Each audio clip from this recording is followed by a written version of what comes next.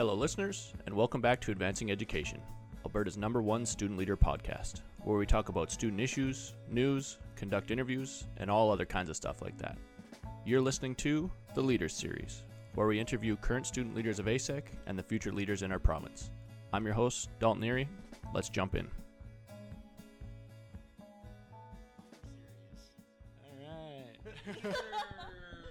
All right. Welcome to episode 3 of ASEC's Leaders Series podcast. We are pleased to be joined today by Katie Faith, and Jonathan Bilodeau. You said that right, so good job. Thanks. Yeah. I spell it wrong all the time, so. How are you two doing today? I'm doing great. Yeah, doing good. Good. It's good to hear. How about you introduce yourself first, because you weren't with us last time, and then we'll get into Katie. Sure. So I'm the man usually behind the scenes here on the podcast. My name's Jonathan Bilodeau. I'm the executive director of ASEC, and just a pleasure to be here and to chat with you today. Absolutely. Well, I'm Katie, and as you may know, I'm Katie Faith. I am the NATSA president for like a year, and yeah, it's a pleasure to be sitting down with two lovely men that are passionate about students like me. So yeah, nice. I'm excited. Awesome. Well, yeah, thanks for joining us. What do you like to do in your free time, like other than being at NATE all the time? Oh, what a great question. I like to hang out with my musical instruments because I also play a guitar or violin, whichever is which. Also love to read books on my own. Probably, like, if it's a nice day, I would go for a hike in my neighborhood. We do have a few trails in the ravine and the creek. And yeah, I also like to just sleep or like nothing. Is that a hobby, sleeping? I would say, yeah. How long have you been playing instruments for? Well, I started when I was like, I would say when I was 7. Mm-hmm. So I would say, oh my goodness, you will know my age. I would say like 15 years, 17 Nice. years. Okay, cool. Roughly, give or take. Yeah. Yeah, so. But exposed early. What instrument you play? Just guitar? Guitar, mainly guitar, violin. And I learned like other instruments as well, like the drums a little bit. Mm-hmm. And I also started with the piano because that's the basic, like that's where we learn the basics of it. And we just derive to other instruments because we read like musical notes. And we learn it to the piano first and then derive it to other instruments like guitar and violin. So, yeah. Nice. Cool. So So you said you go to NATE. What made you choose to go there? well, I really like applied, something applied, like something, even though theory is great, right? Something we can think of, something that is well studied, but I like the hands-on learning. And I've been looking for that for almost my entire high school years, like discerning which school to go for, like college. And so I was choosing in between schools, and I think of NATE as a great option especially for business, because business is so abstract and business is so like a lot of creativity behind it, and a lot of things that we can go for like business. So I'd like to have a hands-on learning, applied research kind of approach where we're not just thinking about the theory, but having the applied component of it. So that's what made me choose NATE. Nice. Yeah. Nice. NATE's a good school. I went to NATE. Oh, yeah. Obviously. Yeah. What part of business are you in? Well, I started off as like in a finance program, but now I've switched to human resource. Mm-hmm. Okay. So I still have like both of them. Like I earned my education from both programs. So. Sweet. Did you change because you were going into student leadership, or did you change because your interests changed? Oh, very good question. Because originally I wanted to pursue accounting. Boring. I would say it's fun if because it's like different for different people. Maybe because I had a prof before NATE, because I went to a university before NATE. Okay. I have the most passionate professor in accounting. And then as soon as I arrived at NATE, I fell in love with finance. I'm like, wow, I like the economics and the finance component aside from accounting, because I have a stereotype for myself that, accounting is more for introverted people. But extroverted. So What? isn't it obvious? Really? Oh. I didn't know. Did Oh. you know? I didn't know. Wait, what are you shocked about? Well, I'm very curious about Katie's John's. an extrovert? Oh, right. Well, I'm curious about John's program. Hello, program of finance. But yeah, I think I just got interested about the human resource side of things because, like, balance of profitability, because that's what finance can see. Like, there's a future, right? Finance can see the future. But with human resources, like, the balance of valuing the people behind creating the value of those valuations with finance and economics. So I get the balance of perspective about that. So Nice. not really a huge change, but just integrating that. Just like a more rounded understanding of what business actually can be. It's not just numbers, it's the people on the other side as well. Yes, absolutely. That's a threat. It's a veiled attack against me. So we'll see you next time on Advancing Education. When you were choosing schools, did you ever think of going to any different ones in Alberta? Well, I did hope that there's a school for the arts, like specializing in music.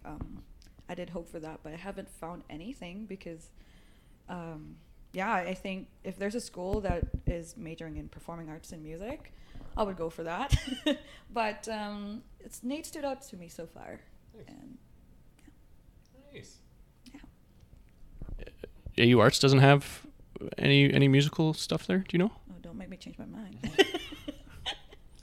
They have like theater and stuff, but I don't know if they have like a dedicated music program. Don't quote me on that. 'Cause they might, but I'm about to find out. I know like the U of A does, the U of C does. Like you can do a BFA in music. Oh. Yeah, I've seen master's program in U of A about music. And I'm Mhm. like, this is calling my name. Yeah. I don't know. We'll see. It'd be fun for sure. It'd be an interesting program. Oh, yeah. So what made you want to be a student leader in the first place? Like, why did you decide to run for student leadership? So I am also exposed to a lot of things when I was in like young age. I think I was exposed to sports, music, and then student leadership. So at 7 years old, I was also exposed to student representation. And that opened my eyes that, wow, there's a lot of things that a student leader can do. But of course, it was limited because it was too early, like grade school, right? And as soon as I escalate my educational attainment, that's where I see the value of representing students and being a voice for students, being an advocate for students. So I think what made me run for this year, which I earned the position with the trust of the student body, is that there's so much I can do for students and that I think I can provide value for students if I represent them. So I did have perspectives as a senator at NATSA, and then the following year was NATE Board of Governors. So I have the overlooking site. Now I wanted to be on the floor for like the executive or the execution of those strategies, which representation is the best place for it. And so, I have a pretty diverse perspectives of interacting with students, not just international or domestic, but really diverse. So it would be meaningful for me to do that for them for a year or two. Were you scared when you ran? Was it nerve-wracking? Were you anxious? It is, of course, because there were three of us, and I do believe that each of us have certain strengths, and we have the like almost the same intentions of running, and it's up to the student body. It's not going to be me that would be deciding to really represent students, right? Because the student body has to choose. Of course, it is nerve-wracking. It's like, what's going to happen? Because it's going to change my life, because the spotlight is so bright when it comes to student leadership and student representation. And that itself is nerve-wracking, right? And especially with the age today, it's social media age where people can creep on social media and look it up onto whoever it is, because it's a public interest who is on the student council or something. So, well, no, I'm glad you ran. It's good. Well, I'm glad I'm here. So basically what I'm hearing is that you were like, this is like your lifelong goal, basically. From 7 years old, you've always wanted to be the president of NATSA. I would say not specifically NATSA, but somehow similar. Like, the preparation has been like, small like milestones. And I learned a lot, and it's a continuous learning. And I think the very goal of also in student leadership for me is the growth, because I could not get this experience anywhere else, right? Yeah. And like the opportunity to also learn from others and not necessarily thinking that I'm more than others in this position, because it's a privilege. Yeah. It's a role of service, so let's get attitude. Okay, so let's start talking about Nate a bit here, NATSA, and your plans for the upcoming future of the year. First things first, I think orientation. This is going to be the first in-person orientation in 2 years. What are some of the challenges you guys are facing, and how have you pulled together to overcome them? So, for the planning for the in-person orientation, I think that we have the best people to be on that job. So NATSA has our campus life director and our events manager, which are actually former student execs at NATSA. They were VP internal during their years. So it's pretty exciting. We did pull out, it's challenging, but we did pull out some plans. We collaborated with Institute, and we reimagined how it was like before, like back in 3-5 years. And that's the challenge there. Like, we're facing a 2-year pause of that orientation, right? Because we just did it online. So lots of preparation. And I think the challenge might be like gathering the volunteers. And the amount of volunteers this time is higher than usual. So yeah, it's getting the word out there for student would be challenging. But of course, it does take time for other students to volunteer. Right, so I think everything is getting together, I would say, and yeah, it's pretty exciting that we're actually having this orientation by the end of August. Nice. Any big names booked? You have like like Daredevil. Is there gonna be a fireworks show? Like what should the students expect when they come to orientation? Well, one thing they need to expect for the orientation is that they have all the support they need. There will be many booths from health and dental, from well-being, from Student Services Center, NATSA events team. Everything is going to be there. We haven't invited any celebrities or any fireworks display. Because we have to have that approved with our risk management team, right? So nothing crazy yet for like orientation or something like a foam party. No, we don't have it like that. But they're pretty exciting like interactions for that. Well, for next year, just a few little ideas. I'll get our campus life director for that. John apparently has Daredevil on speed dial, so I got a guy. what day is your orientation going to be? August 30th and 31st. It's coming up pretty quick here. Pretty quick. Is there anything you're like nervous about at all? Maybe something the students should maybe be expecting, or you're expecting students to do and they might not be as keen to do it? Yeah, absolutely. Because the expectation that they might be keen to do it is the level of engagement that we want. Especially how it sticks to them that this is their day, this is their opportunity to ask questions. They might be reluctant because they weren't used to interactions like huge crowd of people, because 2 years has been rough and has been challenging for them to do that level of interaction. But yeah, other than that, I'm pretty confident with the team, what we have put up for them, for the students, and it's just exciting overall. Yeah. Nice. Yeah. So moving past orientation, you got a whole year after that. What are some of the goals your team is working on this year? Ooh. So I would say because we have set our individual goals and we also have set our team goal. But the highlights of each of our portfolios. So for example, for our VP academic in our team, she wants to increase the numbers of tutors that are in the trades program, right? For our VP external, he would like to focus on getting the the vote, like getting out the vote campaign for the provincial election to induce motivation for students to to pledge and get out the vote, right? Even though we're nonpartisan, but we can still encourage students to exercise their rights for the vote. So that's pretty exciting. For our VP internal, she would like to focus on like the EDI, on the events, the procedures and languages, so that the minority group can feel welcome in all capacities. And for myself, I would like to stick with the very role of representation, meaningful representation, to actively collaborate with the Institute, that a student first mission and values is at the forefront of policies, procedures, and services. And it's doable. And we're very excited to collaborate and smash those goals for the year.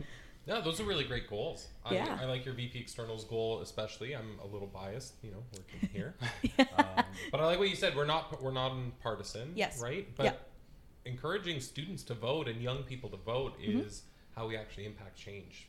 Exactly. It's really, really important. So those are Yeah. good goals. I like that. Absolutely. Me too. I'm very happy that I have this team, and I'm very excited. And at the same time, I'm so lucky that I belong to this team, very talented and very passionate in each of our portfolios, and we work so well together.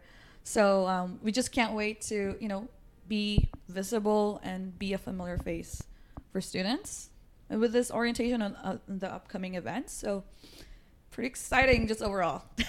Well, I like that your goal personally aligns with ASEC's number one priority eventually, which is meaningful consultation. Right. Maybe not number one, number three. Number three, yeah. Number three. Yep. Sorry, they're all up there. They're all number one. They're all number one. No, but that's really good, and I think it's something that's really important, especially in the Alberta context. We don't have a lot of those same protections like other students' associations would in other provinces. So I really applaud you for that goal. It's going to be a bit of an uphill fight, but good work to do. Yeah, it's going to be an interesting year. Yeah. Yeah, we're really looking forward to it on our end as well. We did start doing some lobby team meetings the other day, and we're trying to figure out how we're going to approach that goal on our end ourselves. So if you want to get on that conversation, you're more than welcome to sign up for the lobby team. We'll see. So with your goals in mind, what are some of the projects you guys have started working on? Oh, so projects. I love it. We started working on our classroom visits, because that's part of our goal as a team to, because we aspire to reconnect to the student body, right? And that way, in classroom visits, we wanted to engage with staff and students so they get to know us better. So we already have planned for swags, what it would be like, how long or what soundbite do we want to be for students. So yeah, we're already getting the role, and we're gonna do it for fall and winter. Nice. So yeah, it's very exciting, and we call it like the Orientation Express. And we are inspired by the travel and like a sort of like a train track. Yeah. Probably the LRT of Edmonton. Hopefully functioning. Yeah, you can aim higher than Yeah. Like there's a stop shop, like, oh, this station is actually NATSA. This is a service hub, like that's the concept. It's like taking them to a journey of travel, that there's a tour for you about NATSA. So yeah. Nice. Very cool. Hopefully like rolling into classrooms with like a smoke machine and like Jody with a little conductor's hat on, I think would be pretty amazing. Yeah, actually we planned for what we're gonna wear for it, so it's gonna be fun and nothing too crazy, but at least something interesting for students to remember. Nice. Any other projects going on? So far for now, we focus on those priorities, and to be honest, we're gonna retain also our study party, and that's in our VP Academics portfolio, where we connect students to their respective tutors that they need for their academic preparations for their exams. Nice. Yeah, and other events. We have lots of events, like hundreds of them. So Yeah. Always exciting. yeah. What's the one you're most looking forward to? Ooh, I'm looking forward to I think the Leadership Summit, which is happening August 26th. In a couple days. Yeah, Yeah. in a couple days. Still, I'm sure that our invite is in the mail. We're just still waiting for it to arrive. Yeah? Yeah. I'm gonna check that out. I wasn't assigned for the invites, but yeah, I'll check that out. Because I think that was a baby project by the executive council team at NATSA last year, Right. which is 2021, and this is the second year for that. And we have created really great engagement with students, especially we introduce leadership at NATSA. So yeah, we funnel them that if they're interested to replenish our seats for the next year. Nice. Is that what that is, the Leadership Summit? It's like trying to recruit more students, or what is it? The very core of it is to, because most of the students we invited are already having, like, for example, international peer mentors are invited, or campus activities board members are invited, and other like academic council representatives. And like those students are already having roles in the community. Mm-hmm. We're just there to strengthen them. Oh, And okay. if they want to pursue further, they are very welcome to explore what opportunities they have. And lots of good stuff. Like we invited speakers. And there's free swag, of course. And if they need mentorship to anyone in the room, they're also free to do so. And networking. Yeah. Cool. It's interesting. It's an interesting tactic to try to get students in and kind of, instead of just telling them to volunteer and trying to be a part of it, like actually giving them some substance and something to think about and something to learn from. Hopefully it works out good for you. Yeah, it worked so well last year. And we hope to have more uptakes or intakes this time around. We'll see. But I have invited lots of my peers, and they're pretty receptive about it, especially they're approaching the last year of their program. So yeah, they're trying to maximize whatever they can, and it's better off that a first year student would benefit from this type of event. So Very cool. Well, again, I really am excited to be invited. we'll find a seat for you, John. Just way in the back. Like, So what has been your biggest challenge so far this summer? that's such a good question. My biggest challenge so far is because I'm also a student, and I'm also working full-time as NATSA president, right? So the biggest challenge was to sacrifice my own interest as a student by just having less courses, because my goal this year personally is to make quality decisions and quality work of not burning out. So that's the biggest challenge for me, because I would usually take a lot of load on myself in a course of a week, like no breaks. But it's a challenge to say to myself, be kind to yourself, because you have a big role. A lot of, like, over 15,000 students are counting on the decisions we make as a team.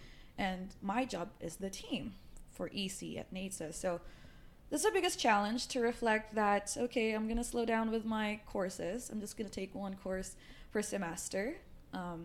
Even though it's going to take me longer to be at NATE, taking me longer to graduate, and I'm also impacted with the curriculum changes. So that's another challenge to reflect. But other than that, the challenge was the sacrifice, what to choose and what not to choose. So I think that's really wise, though. When I was in your same role, I took 3 courses a semester, and yeah, burnout is a real thing, and you're not getting anything out of those courses. You're doing the bare minimum to just kind of scrape by. And I certainly was not a great student during that time. So I think that's really smart, very wise to slow it down and focus on this time, because it's so brief. You only have a few months. Like, really, you're elected for a year.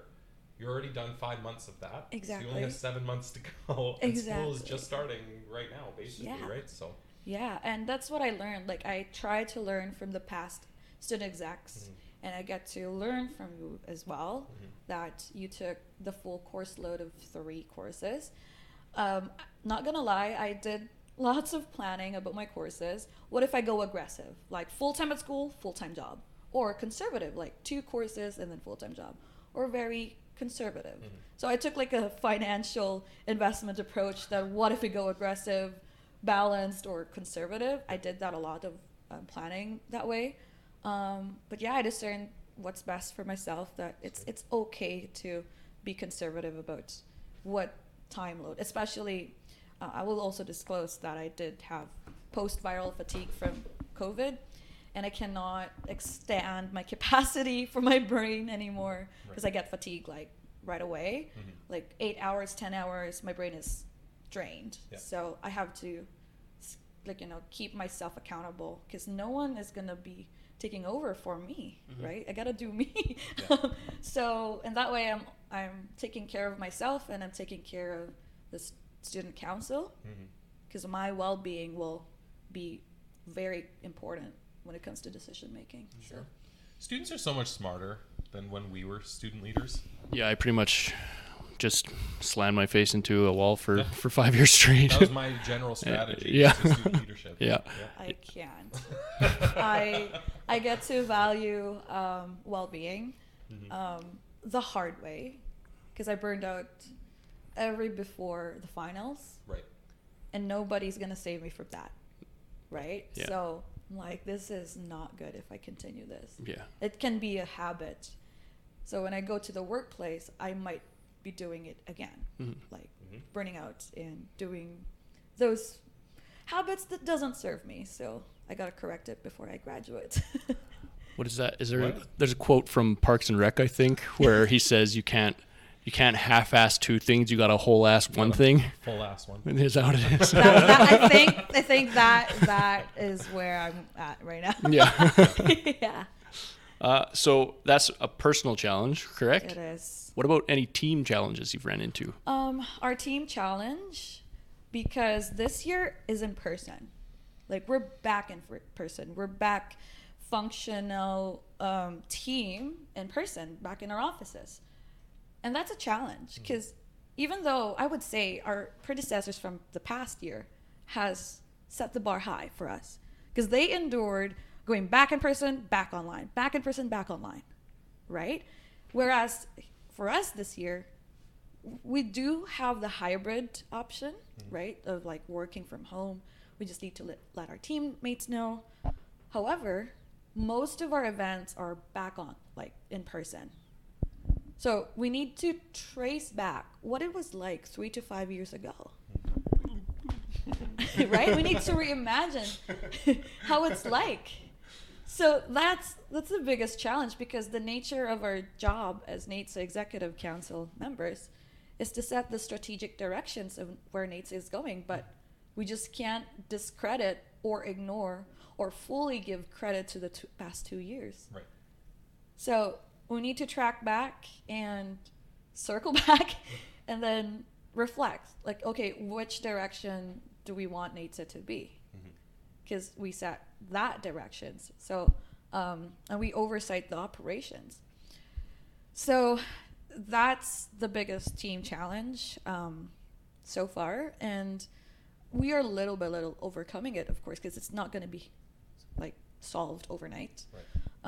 But yeah, we adapted these certain changes. And I think the summer also offered us to be back in person with conferences, which we need to learn from other execs in 2017, 2018, or where that time was full on, like, in person. So yeah, those are the very challenges. Yeah, COVID was weird. It is. It is. Yeah, and that's where it's like we need to reflect. What do we do? Yeah. So we're going to start talking about ASEC here. We're starting to do some research for this year's advocacy document. What would you say is the most important goal for us to focus on this summer that we chose at goals this year? Obviously, if you forget them, it's tuition, consultation, work integrated learning. There you go. Yeah. For the most important advocacy that I think that we must focus on is the meaningful consultation. I do think that students, while we are so diverse, we are in different backgrounds and different programs, So we do need to be meaningfully consulted in a way that we're not just there to get their approval, if that makes sense. Like we're not just there to provide the approval, or we're not just there as just a part to comply with the legislation. Because I think it's important to know how it's done compared to just how it looks. Because how it looks, it would be like students are being consulted. But I think if there's a framework or the guidelines, what are the expectations and how consultation is done, or how consultation must be done, it would be a great of value for SAs or student associations to have that advocated for the government. Especially we have the onuses of approving certain things, like for example M&IFs or tuition. Even though we really cannot approve a tuition, but the legislation would say, and correct me if I'm wrong, John, the legislation would say that the student association has to be consulted at least twice in a year. But how does that look like? Is there any progression, or are there any expectation, or is it an analog or monologue or a dialogue? So the specifics are very important when it comes to meaningful consultation, and I think it's the most important advocacy to make it louder for Alberta students. Well, and what's really important to get into people's minds is that students aren't just a customer of the institutions. Right? Exactly. And so I think there's that thought that's out there that, well, you're just a customer of the institution. If you don't like it, you can just go to a different institution, or you can go choose to do something else. But really, I think that's very short-sighted. I think we can see, at least in the Canadian setting, that post-secondary is kind of the great divide. It's the great equalizer. You know, we have over 50% of our population has some kind of post-secondary credential. And so in the labor market, that becomes a very, very competitive thing that you'd have to have. And so really, if we aren't making post-secondary accessible for our students, what we're doing is we're preventing people from progressing in our society and moving up and really fulfilling their dreams and living the life that they want to. And this all comes back to meaningful consultation, because once the institutions and the government and our Alberta society really understands that students need to be at the heart of these consultations, need to be partners on campus, need to be involved intrinsically in how these decisions are rolling out on campus. Once that happens, our system becomes so much better, and our province becomes so much better, and our students become so much better. Right? Yeah, absolutely. Just a quick comment about how the system is designed. It's designed for students. It's designed for institutes. It's designed for the common public interest. That, just for example, if I have my kids, how are they being valued? How is their voice being valued? We're a major stakeholder. Students are a major stakeholders, and we're essential to the economic state of the province, or to even internationally, like to the whole world. Like, we are globally competitive, or shall we say we are actually the ones driving the economic force for labor, or for professionalism, and of course wisdom, because we're sending ourselves to gain knowledge and wisdom and how to do things right in the industries that we serve, either be it in business or agriculture, whatever that is, right? So we believe that students provide absolute value in the society. Therefore, we see that there's also absolute value in being meaningfully consulted. That's why that advocacy piece is very, very important. And it's becoming more and more important as the government changes the funding formulas in our institutions. Now, in our publicly funded system, public funding is actually, for the first time ever, has gone below 50% in our system. So the government is funding less than half of the operations of our institutions, which means that more burden is being placed on students and on tuition dollars, and we're becoming a bigger and bigger proportion of the funding puzzle. And so I think that gives us a legitimate reason to be included in these decisions. I mean, we are, apart from the government, we are the largest funder of the advanced education sector in Alberta. So really, we're the people, the students are the people going to these institutions, getting the education. So there's that, they are consuming a lot of the services being provided, but also they're the product that is coming out of these institutions. It's going to be alumni. They're going to build a reputation. Like you said, they're going to really impact a lot of these industries and sectors. So really, our society has to be focused towards the students. The students' voice has to be the primary voice on campus, for sure. Exactly. And because it could be tied into certain things, like bigger things about meaningful consultation, especially the Alberta 2030 strategy was released last year in 2021, and also the fact about deconsolidation. Am I saying it right? Yep. Yeah, and the red tape reductions. So there are lots of onuses on the institute and the students to decide what is good for students and what is good for the institute. Because it goes both ways, because the resources are limited, and it's a basic economic principle. Therefore, we need to allot our capital expenditures or funding or whatever resources we may have to certain things that brings us to a certain direction. Right. Because it will determine what it's going to be like in 2030 or whatever that is. Well, and you brought up deconsolidation, and this is really why meaningful consultation is so important right now. Deconsolidation is a very complex accounting topic, but basically the institutions are no longer going to be presented on the government of Alberta's books, on their financial statements. And the big change that had to happen for the deconsolidation piece to happen, is that the government of Alberta had to give up their ability to appoint the majority of people on the boards, and had to give up their ability to appoint the chair of the board for institutions. So what has happened is the public interest at the governance level of our institutions has actually been reduced quite a lot, quite significantly. And I don't think a lot of people actually understand that change and what that means. But what it means is you're going to have more industry folks and more insiders and more people who are closer to the administration of the institution on those boards. And so you're not going to have that public interest. You're not going to have as much accountability and transparency. And so this is the reason why students need to be, their place on campus needs to be strengthened and empowered, because we've actually lost a lot of accountability and public interest on campus, and we need to regain that piece. Exactly. And I think it's fair to also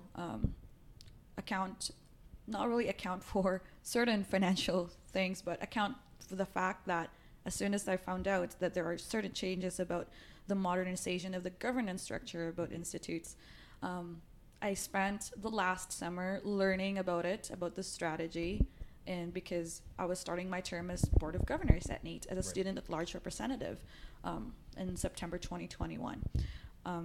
And the term is for a year, and therefore I always bring up the question, do we feel sustainable about a certain budget for the fact that we are to deconsolidate it at our own, capacity as an institute, or what it is like, because it's so complex and it's so fresh still, but it's also fair for us to learn early what it's like to be in the next years, if this is what it's like right now, because of the fact that deconsolidation affects a lot of certain areas of the institute, and the onus for student associations to discern.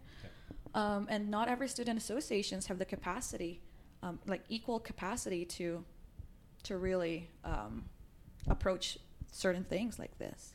So, and that's why I think being heard to the government, that meaningful consultation will provide bridges to certain gaps of the system that were not being set aside, because there's a lot of decision making, to be honest, with that change of system. Cool. So. We went off on a tangent. That's perfect. I love it, actually. The one thing I would like to ask of you two is, what, just off the top of your heads, what is the ideal consultation situation look like for you guys? After you. So I think, and this is not so far the best, but it's just on top of my head, that there has to be a similar approach about how the contract law is like, that there's a there's an offer, there's a consideration, and there's acceptance, right? That it's not just a one way that, oh, we're informing you that we're doing this, but it's like an offer that we are to do this. What do you think? Or like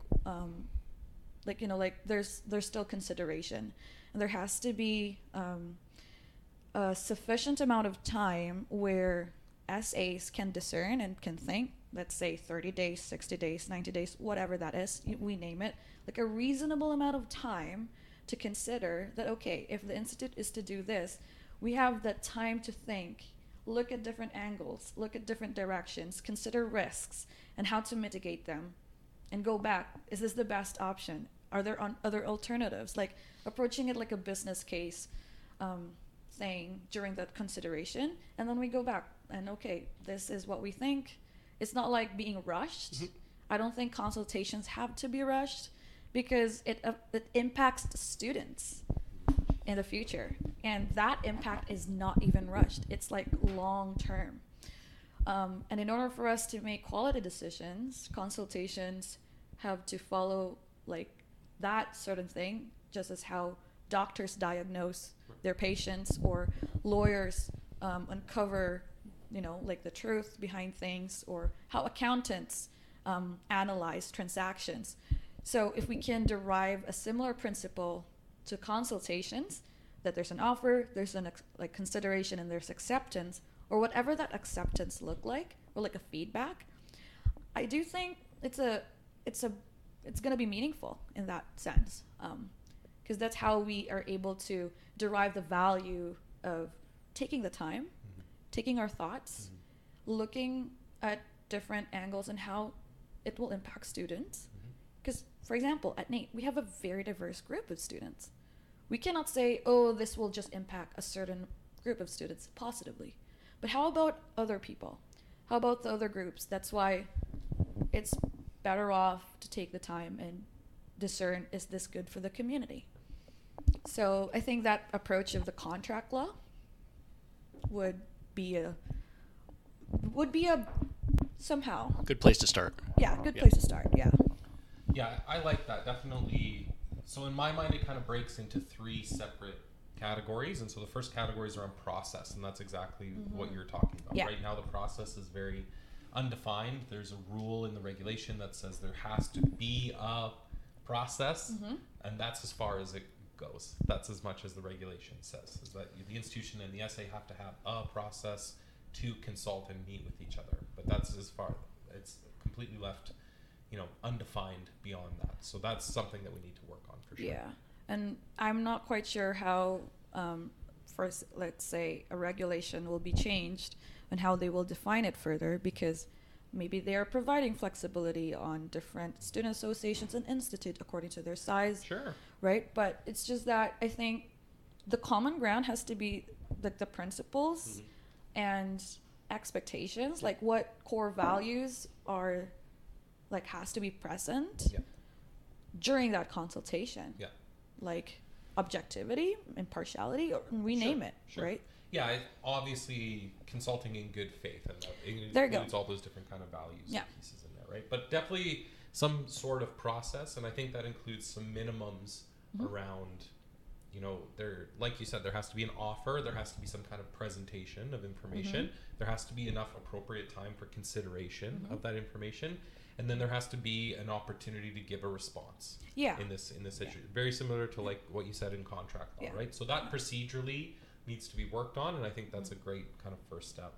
Yeah. The second piece that we really need, though, is definitions, specifically about what can be included in a fee structure, what is an appropriate interpretation of the law, like, really getting some definitions and some clarity around the very nitpicky kind of specifics, because, as they say, the devil's in the details, and when we work on these kind of issues and files, that's where all the disagreements happen, and that's where a lot of the resentment starts to build up. You have institutions that put entire departments, HR, budget line items in a mandatory non-instructional fee, and it's like, well, not all those people are working on this fee, and not all of them spend their entire job working on this fee, so is it appropriate to include all those expenses?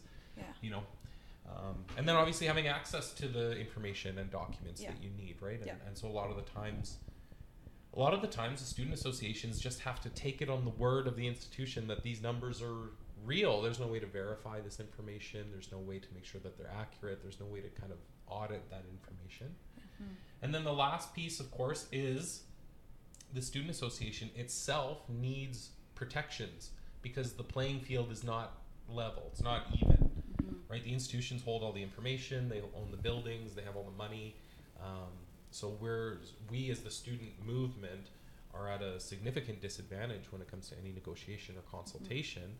And so there needs to be some kind of regulated or more formal protections for students associations, which exist in other provinces, by the way. This is not a novel idea.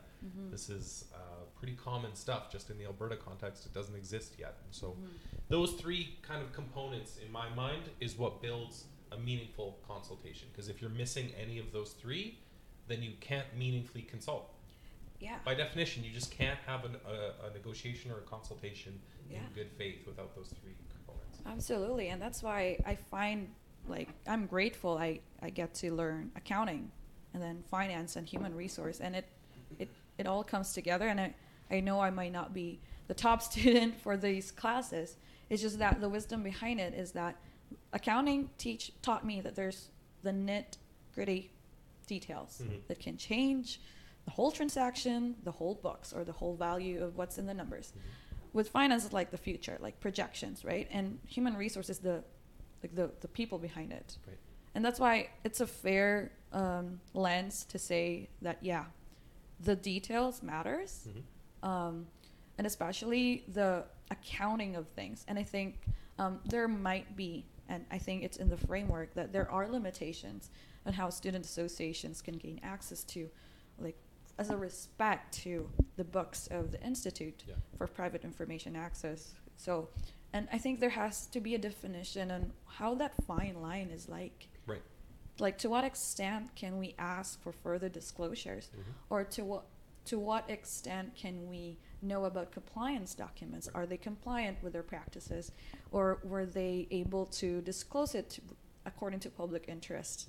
Right. So there are lots of things that I'm very interested to see that are they being compliant, or not just with one institute. It's for every institute, because it's a public interest. That's right. Yeah. Yeah, you couldn't have said it better. It's for the public interest. Yeah. Yeah. Awesome. I love it. That was great. That was great to listen to. Your guys' top of your heads is a lot deeper than mine, so that was pretty good. I do have another question about the goals that we selected at Olds. Did any of the ones that your institution, NATSA, wanted to select, weren't selected?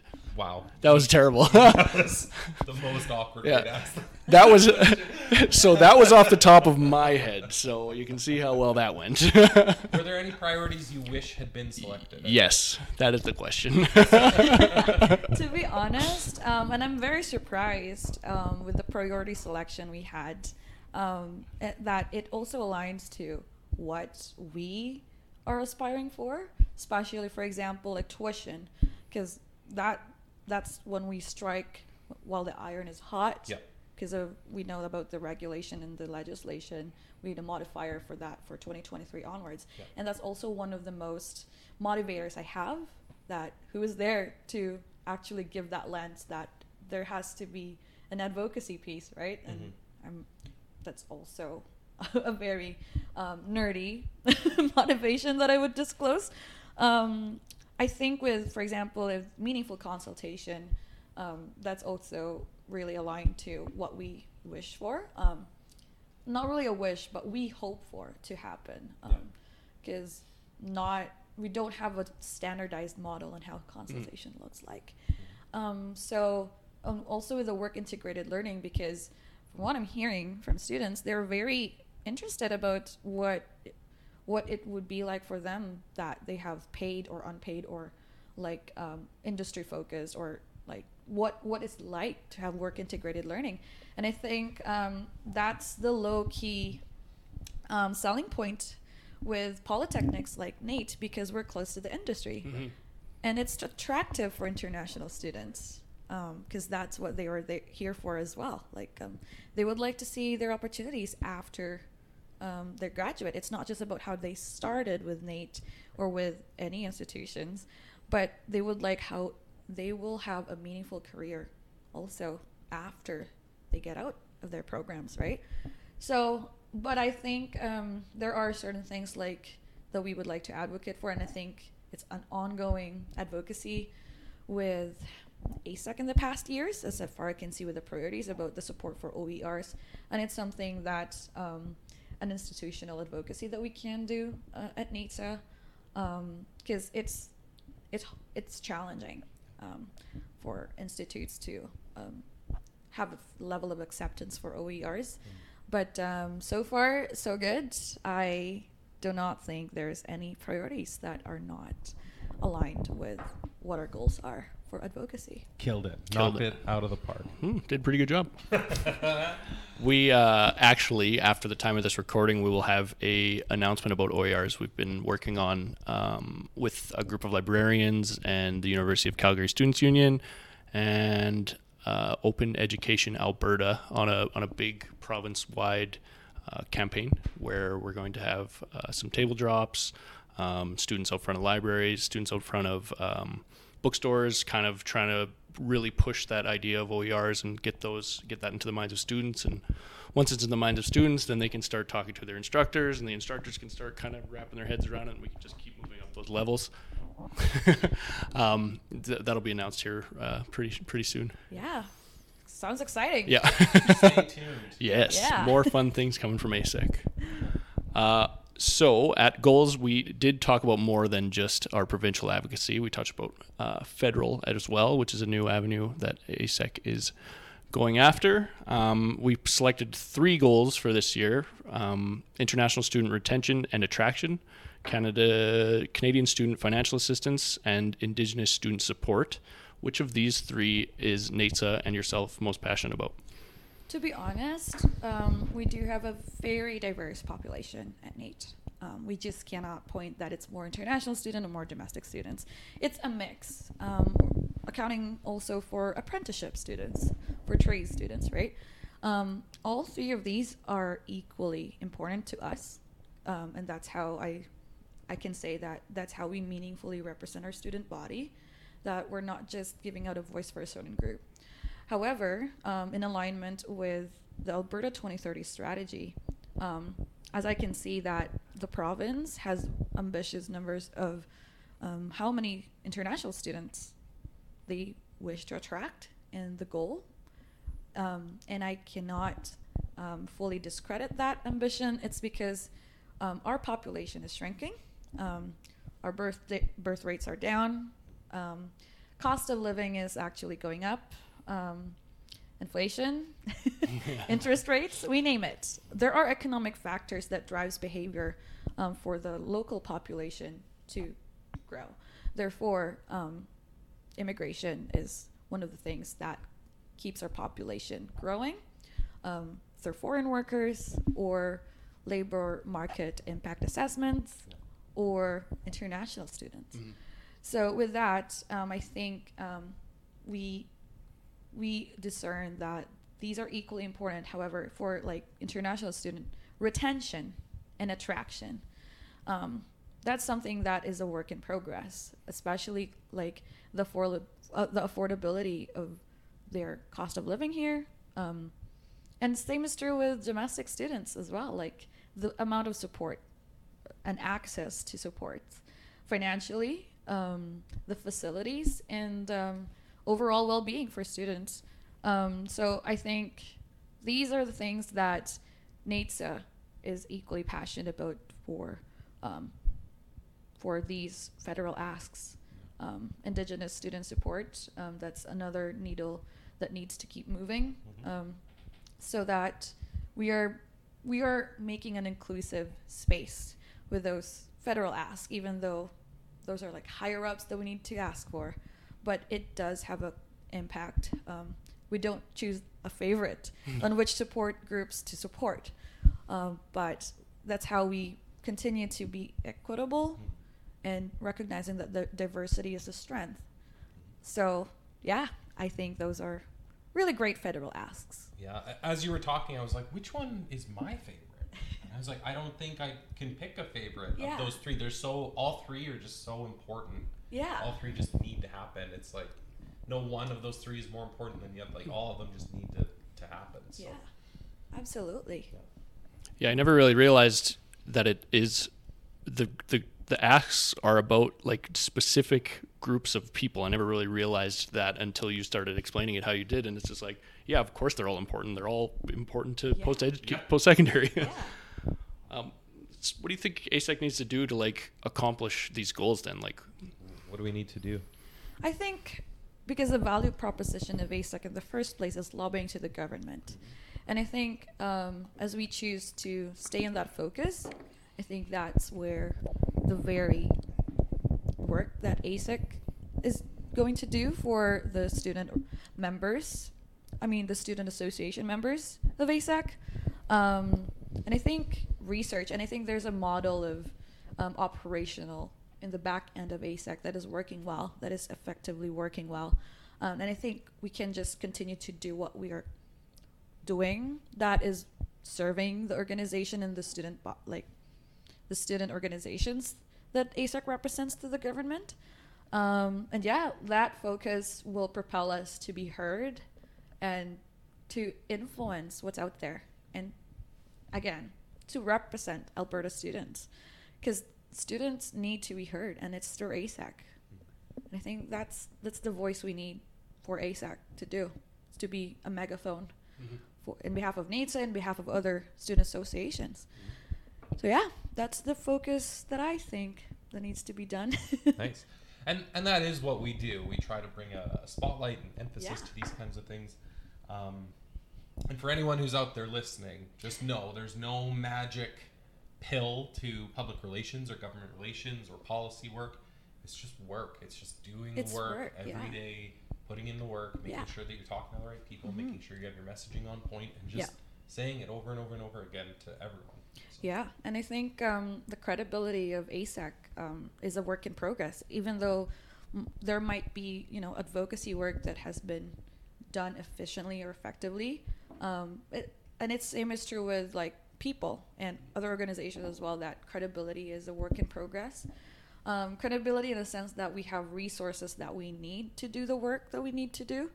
And yeah, I think strengthening or building a strong foundation even further, how to up our game as a student lobbying group in Alberta.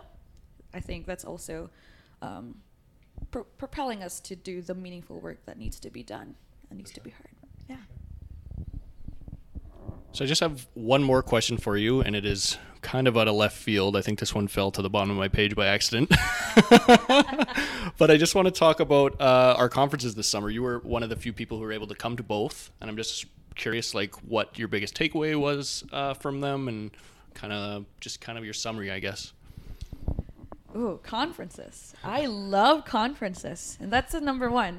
That's my huge takeaway. I get to learn about myself, that in conferences I get to expand my social skills, and it has been 2 years that I didn't have that much social interactions in groups. My huge takeaway, I think I can dial it down to top three, because number one, I signed up for the experience to represent NATSA in the first place, and it's within our executive directorship agreement that one of the expectations as student exec is to go to conferences. And my takeaway about it is that, wow, it does add value that there are student execs or student leaders across Alberta that can relate to the amount of work that we do, because it's never an easy job to represent students with a diverse population, to have many angles of student representation. My top number two, that's not top number one, that's top three. Top number two, sorry about that. Starting to sound like me. I think of the experience of, I think it reinforces the experience as a new student to a new place, to a new culture, or to a new environment, to a new purpose. And I was able to put myself in a student's shoe that, okay, what it's like to start fresh in life, pursuing a program in the post-secondary. Because I was able to stay in the student residence in Olds and in Red Deer, and I was like, wow, it's very humbling. It's very, like, it's like an immersion for me. Like, okay, what it's like when you wanted to achieve something, but in a different place, that there's a huge change in life just for one thing to fulfill that purpose. Because our conferences have different purposes, like leadership and goals. So it affirms me as a student that, yeah, it's a ride. To be honest, I get to meet new people. I get to learn new stuff. Some things come up, some things are surprising, some things are tempting, or some things are like not new to me. Maybe because I was able to attend conferences before HASAC, so I'm not new to the logistics of it, but I'm new to the experience that, wow, there are people that weren't able to experience what I experienced, or they were able to share their experiences with me that I get to learn. That's top number 2. And I guess the top number 1 is that how ASEC is able to provide this opportunity for networking and learning and growth, that there might be student association challenges in our own essays that other essays might have the answer or might be able to give us insights, what they have done and how it's going well, and then we can adapt those strategies and try it in our own essays. So some things like that. And yeah, it's a very nice environment to be in with those conferences. And it's promising because we are representing Alberta students, and it's over 100,000 students in these groups that are passionate about people. And it's nice to meet passionate people. I think that's top number 1. Awesome. Well, thank you for that. I really appreciate it. Always a pleasure to have you, and you were great at the conferences, and I'm glad that you got value out of it. And yeah, that's awesome. Yeah, I'm glad, and it's a pleasure to be of value to conferences as well. Cheers for more. Yeah, that is everything I have for you. Do you have any questions for us that you want to kind of maybe clear up, or happy to just leave it there? Well, I do think, when is this going to be broadcast on the radio? I'm just kidding. End of the month, yeah.